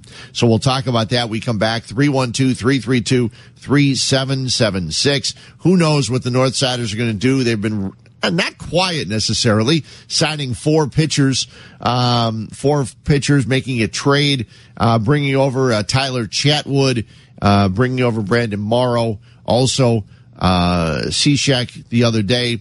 And they also bring over Drew Smiley, who's not going to be ready for till maybe late in the season. But this next pitcher, we'll talk about that when we come back. 312-332-3776.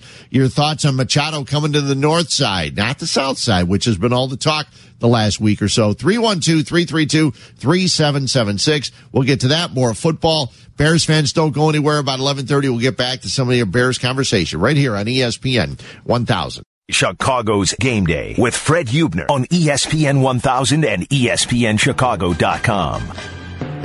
Welcome back in. We'll get back to some football talk. Top of the hour is we'll take a deeper look at the Patriots and the Steelers. We've got that game for you here later on this afternoon. We also have the Jets and the Saints at 12 o'clock for you right here on ESPN 1000. Talking some baseball right now, and it all stemmed from Jesse Rogers' article at ESPNChicago.com. Why the Cubs should make Addison Russell for Manny Machado blockbuster trade. Your thoughts, 312-332-3776. Before we went to break, and we'll get to the calls in just a second. Before we went to break, I mentioned that the Cubs reportedly interested in a free agent pitcher. Reports say they're showing interest in Yu Darvish, who recently pitched in the NLCS against for the Dodgers. Darvish joined the Dodgers middle of last season, spending 5.5 years with the Rangers. He pitched in Game 3 of the NLCS against the Cubs, holding the cold lineup at the point to just one run on 6 1/3. He pitched twice in the World Series, did not pitch very well, lost both games, failing to get out of the second inning both times. So that's not good. But the 31-year-old Darvish, excellence is coming over from Japan, named to American League All-Star team 4 times, finished the top Cy Young voter in each of his first 2 seasons, missed the entire 2015 campaign with an injury, 3.42 career ERA in 5 seasons. So would you like to see the Cubs spend the money on Yu Darvish? You look at, he's 31. And they don't want to apparently spend big money for a long-term deal for Jake Arrieta. So we'll talk about that if you want to. 312-332-3776. Let's get to the phones. Go Northwest Side. And Tom, you're on ESPN 1000. Hey, Tom.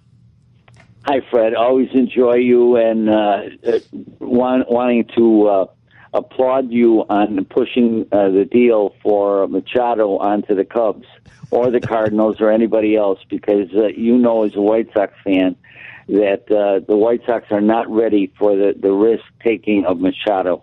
Am I correct in assuming that? Yeah, the only way I would do it is if you could get a guarantee beforehand that he was going to sign a long-term deal. But if you can't, that ain't happening. No, that's right. The Orioles said they're not letting him talk to anybody until a deal's made, so forget that.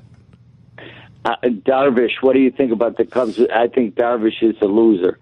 The way that he fell down in the World Series, I think the Cubs would be stupid in picking him up. Yeah, he didn't win the big games. He pitched well against them. The Cubs went 6 1/3 and pitched real well, but when it counted, he was brutal. Yeah, he was not good at all. What are your thoughts about the Machado for Russell? Do you think that would make sense for the Cubs? That would be a beautiful deal because of the personal problems that Russell has had last year, and nobody talks about that because I think there's probably some liability involved in speaking of it. But I think that's what the Cubs are got to be concerned about. Although he's cheap, you got him locked up for 4 more years.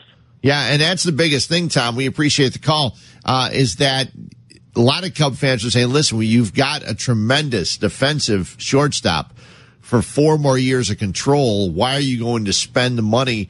Why are you going to bring over a Manny Machado in a deal for 1 year and then risk losing him and not having a shortstop? Now, you would move Baez over to short if, in fact, Russell was dealt. And there had been talks that Russell or Baez could be moved in the offseason.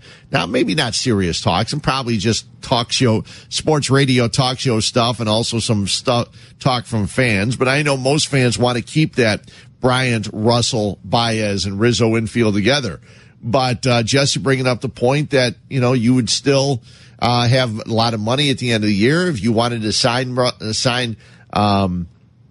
go on out and sign Machado, you could. Most people think the Cubs are going to make a huge push for Bryce Harper to bring him over. So I just think that it would be a very interesting move for the North Side. I think it would be a move that could get you into the World Series again. And listen, the Cubs could get to the World Series just standing pat. Okay? They do have to worry that Milwaukee's improving. They do have to worry that the Cardinals actually picking up Ozuna, and the Cardinals are trying to come back and get back in the race in the division. But it's not going to be as easy. Brewers also getting Giovanni Gallardo, a guy that started his career in Milwaukee. Now he comes back to the Brewers. I thought for a while that Sabathia might become a Brewer, but he signed a 1-year deal yesterday to stay in New York with the Yankees. 1 year, $10 million. And apparently he could have gotten more elsewhere, but really wants to stay in New York. Let's go on over to the Northwest Side. And Joe, you're on ESPN 1000. What's up? Good morning, Fred. Great show. First of all, I'll be real quick about the winter meetings. I was very happy the Cubs were able to sign 4 pitchers for around $80 million. Theo kept the contracts to a minimum, 2 to 3 years apiece. But the Alex Cobb deal, according to my sources right now, Cobb is asking for way too much. So you got to pass on this guy. He's looking for a 5-year deal for around $90 million. Why would you want to give this guy who never pitched over 150 innings that kind of money? Right. I would go this route, Fred. I would go after, say, let's go for an infielder named Neil Walker. Okay, versatile second baseman. You might be able to get him 3 years, $35 million. You could also solve the leadoff role with this guy, too. He could play a little left field, and he's got a great clutch bat. So, because there's going to be a trade anyways, especially with these Cobb demands. Yu Darvish is on the table again. That's all fine. But either Schwarber, Russell, or Baez, somebody's going to get dumped. But if you put Neil Walker into the infield, you could make a trade.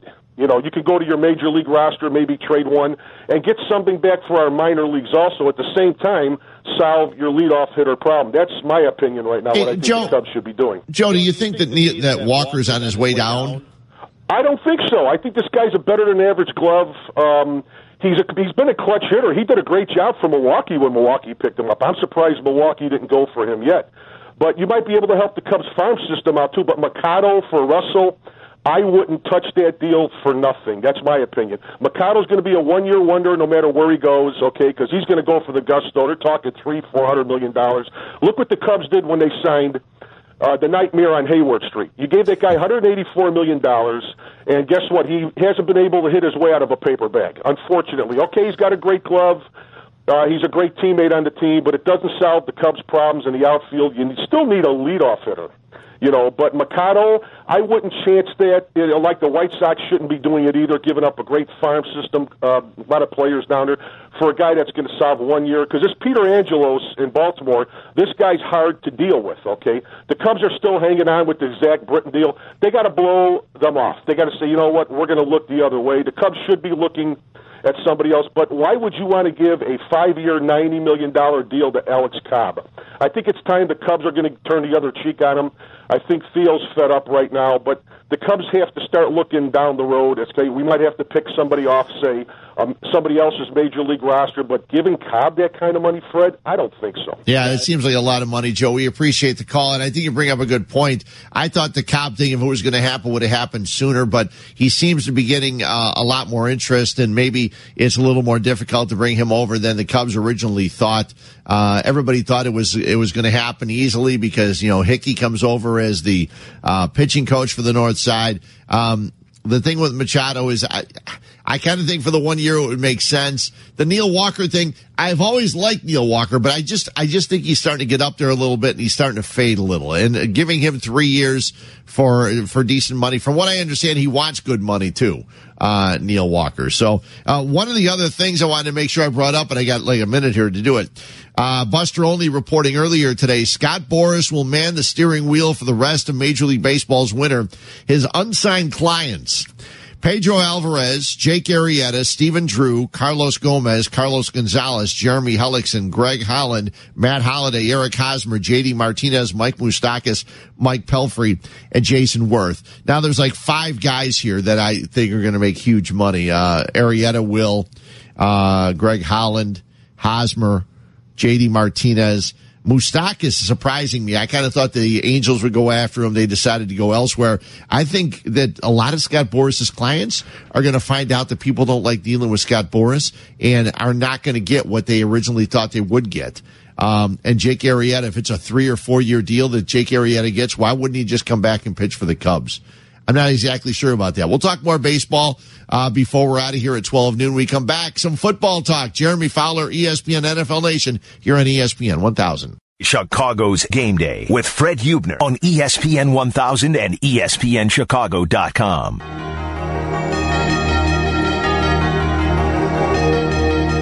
Shotgun snap, 4-man rush. Brady steps up, throws down the right side for Gronk, makes the catch to the 20, Gronk to the 10, Gronk for the record book. Touchdown 69 for Rob Gronkowski. First and 10 at the 33 of Green Bay. Ben wants to throw it. He's back. He throws the pack down the field. And it's caught. And into the end zone goes Antonio Brown. How did he do that? He caught it down the sideline, beating House on the play, and then just stepped inside a would-be tackler and went for the chalk. Welcome back in. Fred Huebner with you here till 12 noon on an NFL Sunday. We've been talking some baseball. We may get back to some baseball talk before we're out of here at 12 o'clock. We've got a doubleheader of football right here for you beginning at noon. The Jets and Saints, followed by the big one. That's right. It is week 15. Teams trying to get home field advantage throughout the playoffs, and it'll be the Pittsburgh Steelers with their 11-2 record taking on the New England Patriots at 10-3. We'll be talking about that one in just a couple of minutes, as it's much better to talk about that than it is talking about the Chicago Bears and their 20-10 loss. We'll get back into that also later on this hour. We'll talk more about what's going on with the Bears as they now fall to 4-10, their 4th straight season of double-digit losses. That's just not good. But let's go right now and talk more about the game of the year, at least for this week, the game of the year. The Patriots taking on the Steelers, and we go to Jeremy Fowler from ESPN NFL Nation, follows Pittsburgh. Jeremy, what's going on? Nothing much. Thanks for having me. No, thanks a lot for jumping on in for a couple minutes.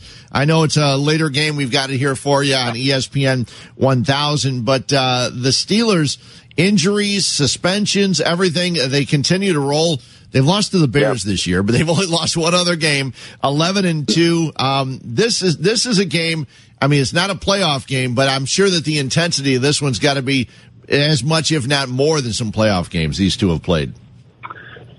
Yeah, regular season matchup could not be drawn up much better on a script. And with the Steelers, you can sense it in the building. At times, they've even felt, they're very focused, but this is usually a very loose group in the locker room and pretty open with the media, and that has been a little bit different this week. They're pretty locked in. They're not about to reveal anything about the game plan whatsoever. So really, it's going to be about the game plan, in-game adjustments, coaching wit, a little bit of everything, to try to get the advantage, because both teams are obviously very talented. This was a weird season at the start of the year when the Pittsburgh lost a couple of games, and it was all that talk about Ben Roethlisberger before the season, well, he might consider retirement, and then a couple games in, it's like, he doesn't seem interested. He seemed pretty interested ever since October 1st, hasn't he? Yeah, I mean, he had something to respond to. Rarely has he had a game like that. One of the worst of his career, probably the worst. And, he was still confident coming after that, but it's just that the parts of the offense weren't clicking, and he's just throwing the ball better. It just looks like the ball is coming out of his hands cleaner, more decisively, more accurate, really everything. The last month, I don't know that there's been a hotter quarterback in the league.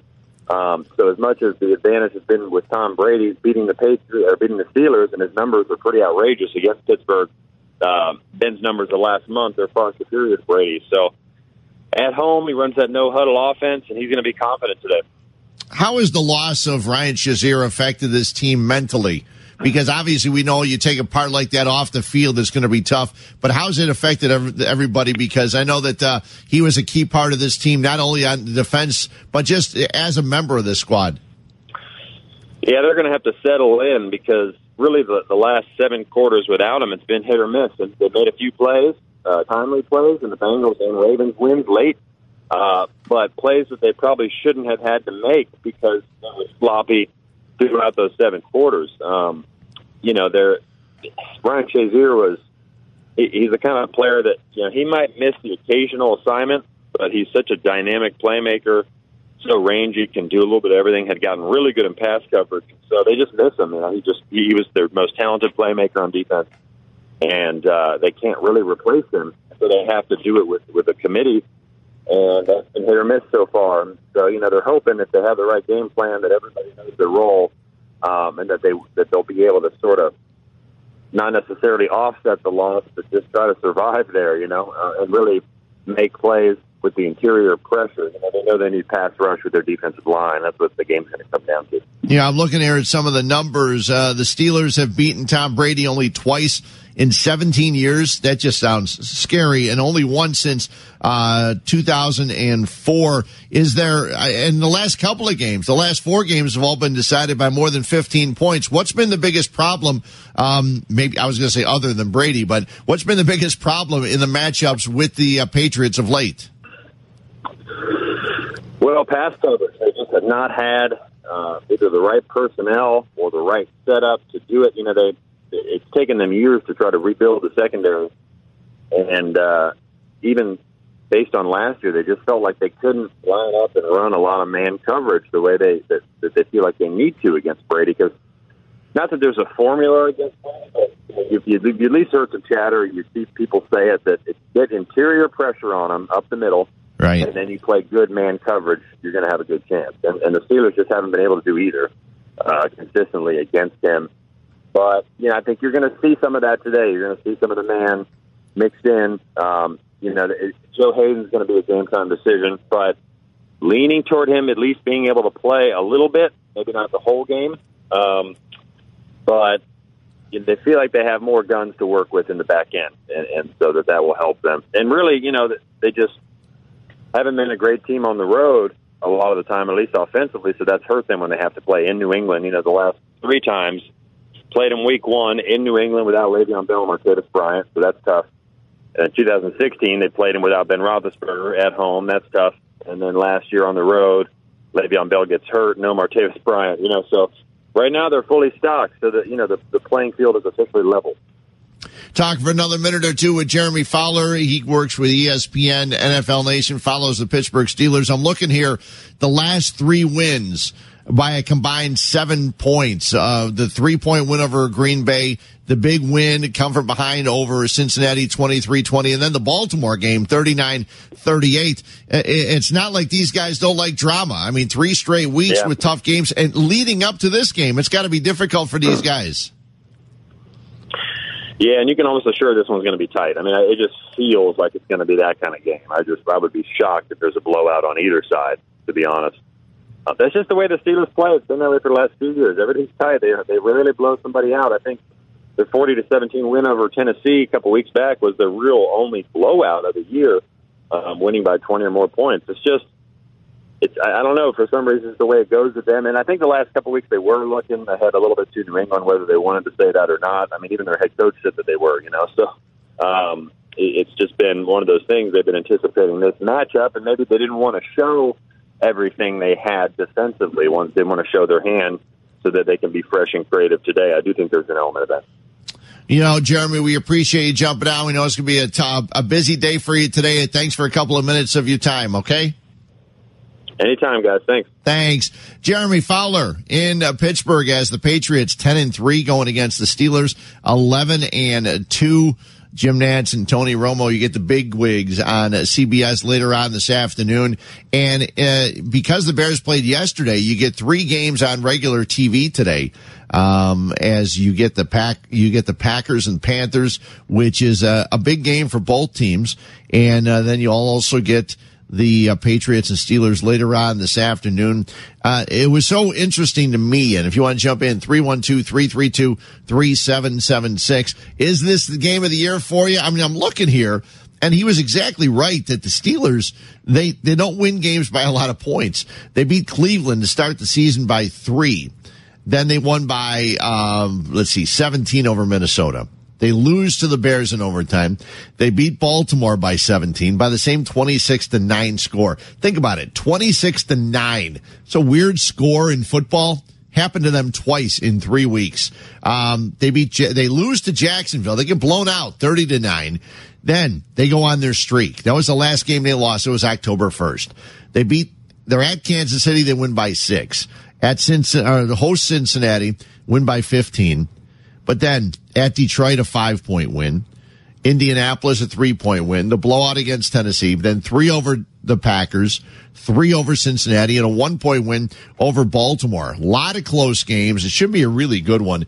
One of the big matchups. I mean, Malcolm Butler's got to play well today for the New England Patriots. And I love watching the Steelers offense. Le'Veon Bell has not nearly been the runner that we've seen in years past. I'm looking at her. I say that he leads the NFL in rushing, but for some reason, it doesn't seem like he's been as effective. 283 carries, 1,105 yards, 3.9 average, 7 touchdowns this year. But Antonio Brown, his first catch today will be his 100th of the season. He has 1,509 yards, 15.2 average, and 9 touchdowns. Smith-Schuster is back. He's got 5 touchdowns. The rookie out of USC, a rookie the Bears could have had if they were looking for somebody like that in the second round. I think Adam Shaheen went earlier than that, and Smith-Schuster was still available. But no, I mean, Adam Shaheen will be a fine tight end. At least that's what we're sticking with. So the Patriots and Steelers later on today, if you're out driving around or you just want to flip it on. Bill Polian doing the color commentary here on ESPN 1000. Patriots and Steelers, we've got it for you, a 3:25 kickoff. 312-332-3776. You want to talk about that game? The other game from yesterday I didn't bring up yet, and I wanted to get to it. It's just we had so much fun ranting about the Bears loss, and we'll talk about that too. You want to jump in, 312-332-3776. But everybody, I was looking forward to the Chiefs and the Chargers, and it did not turn into the game we thought it was going to, at least the game I thought it was going to. The Chiefs got off to such a nice start this year, and then they struggled so bad. And I couldn't quite understand what their struggles were from. You lose 6 of 7 games. What's going on? Yesterday is the Chiefs that we saw early in the year. Yesterday was what we expected to see out of the Chiefs, okay? You saw Alex Smith, 23 of 30, 231 yards and 2 touchdowns. Kareem Hunt, how's this? A combined 206 yards yesterday, 24 rushes for 155 yards in the score. He also caught 7 for 51 yards and a touchdown. And Tyreek Hill, 5 catches, 88 yards and a touchdown. Marcus Peters, who got basically sat down by his team, which doesn't happen very often, got sat down by his team because of throwing that flag and the reaction he did, throwing the referee's flag into the stands. He comes back in a big way for the Chiefs yesterday. 2 interceptions and a forced fumble. Okay, that was pretty good.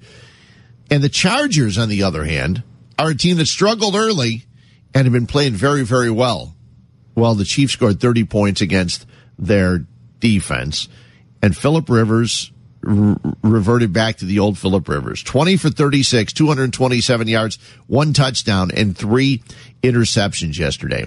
So that game kind of surprised me. I expected more from that one. I expected it to be a close game, and as a result, you see in the standings now the Chiefs have taken the lead in the AFC West. And, it was a 3-team battle right now. Kansas City jumping out there and grabbing the lead in that one. 312-332-3776. Getting back to some Bears conversation, talking about what happened yesterday. A 20-10 loss to the Detroit Lions. And if you weren't with me earlier, we talked a lot about what was going on with the play calling, why a team that has rushed for 220 yards 4 times this year. Now, you hear that number and you go, that's pretty good. The other teams this year, no other team in the NFL has rushed for more than 200 yards in a season more than once. The Bears have done it 4 times. And then think about it. A couple of weeks ago, the Bears run for 6 yards, and the Bears run for 62 yards. Yesterday, the Bears rushed for a total of 43 yards. It's definitely play calling, in my opinion. Going away from the run way too early doesn't seem to make any sense to me. Now, the offensive line had some problems, and John Fox talked afterwards about it. I think some of it was some new guys in, because of some guys lost. That's not an excuse. It's just reality. For whatever reason, we had a lot of holding penalties, which, I think was partly due to some of the changes, but all in all, it wasn't good enough. No, it wasn't good enough. And the thing is, they go away from the run too quick. They seem to do it all the time. When we had Patrick Finley on in the 10 o'clock hour, he said exactly the right thing. You can watch a Bears game and know midway through the first quarter if they're going to be able to run the ball and stick with running the ball. And what do we hear from Jordan Howard? He gets better the more he runs the ball. The last game that the Bears played against Detroit, Howard rushed the ball just 15 times, but for 125 yards and a touchdown. Cohen, 9 for 44 and a touchdown. That's 24 carries for 169 yards. Yesterday, the two combined for 12 carries and 38 yards. Just not good enough. Now, I asked the question earlier to start the show today, if you wanted to see the Bears try to win and running the ball and establishing a running game, or if you're more worried about the development of Mitchell Trubisky. And do you think him dropping back and throwing the ball yesterday 46 times is a way for him to get better?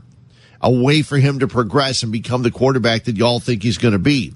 312-332-3776. Trubisky was asked after the game, what went wrong? Lack of rhythm on offense, penalties. We got to eliminate penalties, and then me taking care of the football.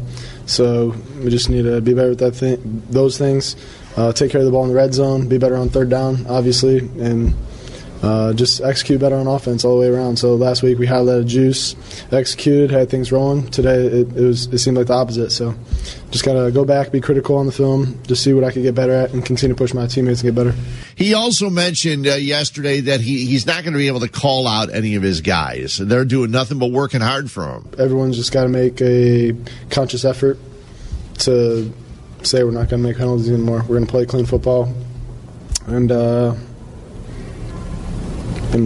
don't know, what am I going to say to my guys for holding? I mean, they're blocking for me, so I can never say anything to my linemen because they're out there protecting me, and I love that. So the effort's there.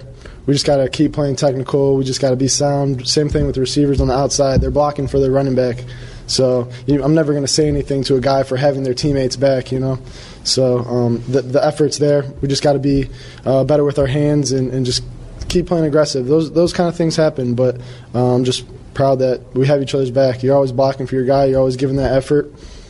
Do you get called for one here and there? Yeah, you do, but the effort's there, and we just need to eliminate those somehow. So whether it's just setting up the blocks or just having better technique. So the effort's there. I'm proud of that. But we just got to eliminate them. I'm not sure which is tougher for a rookie quarterback in the National Football League, a guy that played just 13 games in college and then is a second pick overall in the draft after a team moves up to grab him. Is it learning the NFL and being able to try to adjust to things you've never seen before and trying to learn how to read NFL defenses, or standing in front of at the podium answering questions from sports writers and sports reporters on a daily basis. He talks to the media every Wednesday. He then talks after each and every game. And it's very difficult for a guy to stand up there and talk. Some of the best quarterbacks, it takes them a little while to get used to this. But you know what? It all comes along with the territory. If you're going to be a starting quarterback in the National Football League, you've got to learn to sit there and explain to everybody exactly what happened, or at least give your opinion and give enough to satisfy the writers and reporters, because you're going to get these same questions each and every week. Trubisky yesterday with 3 interceptions.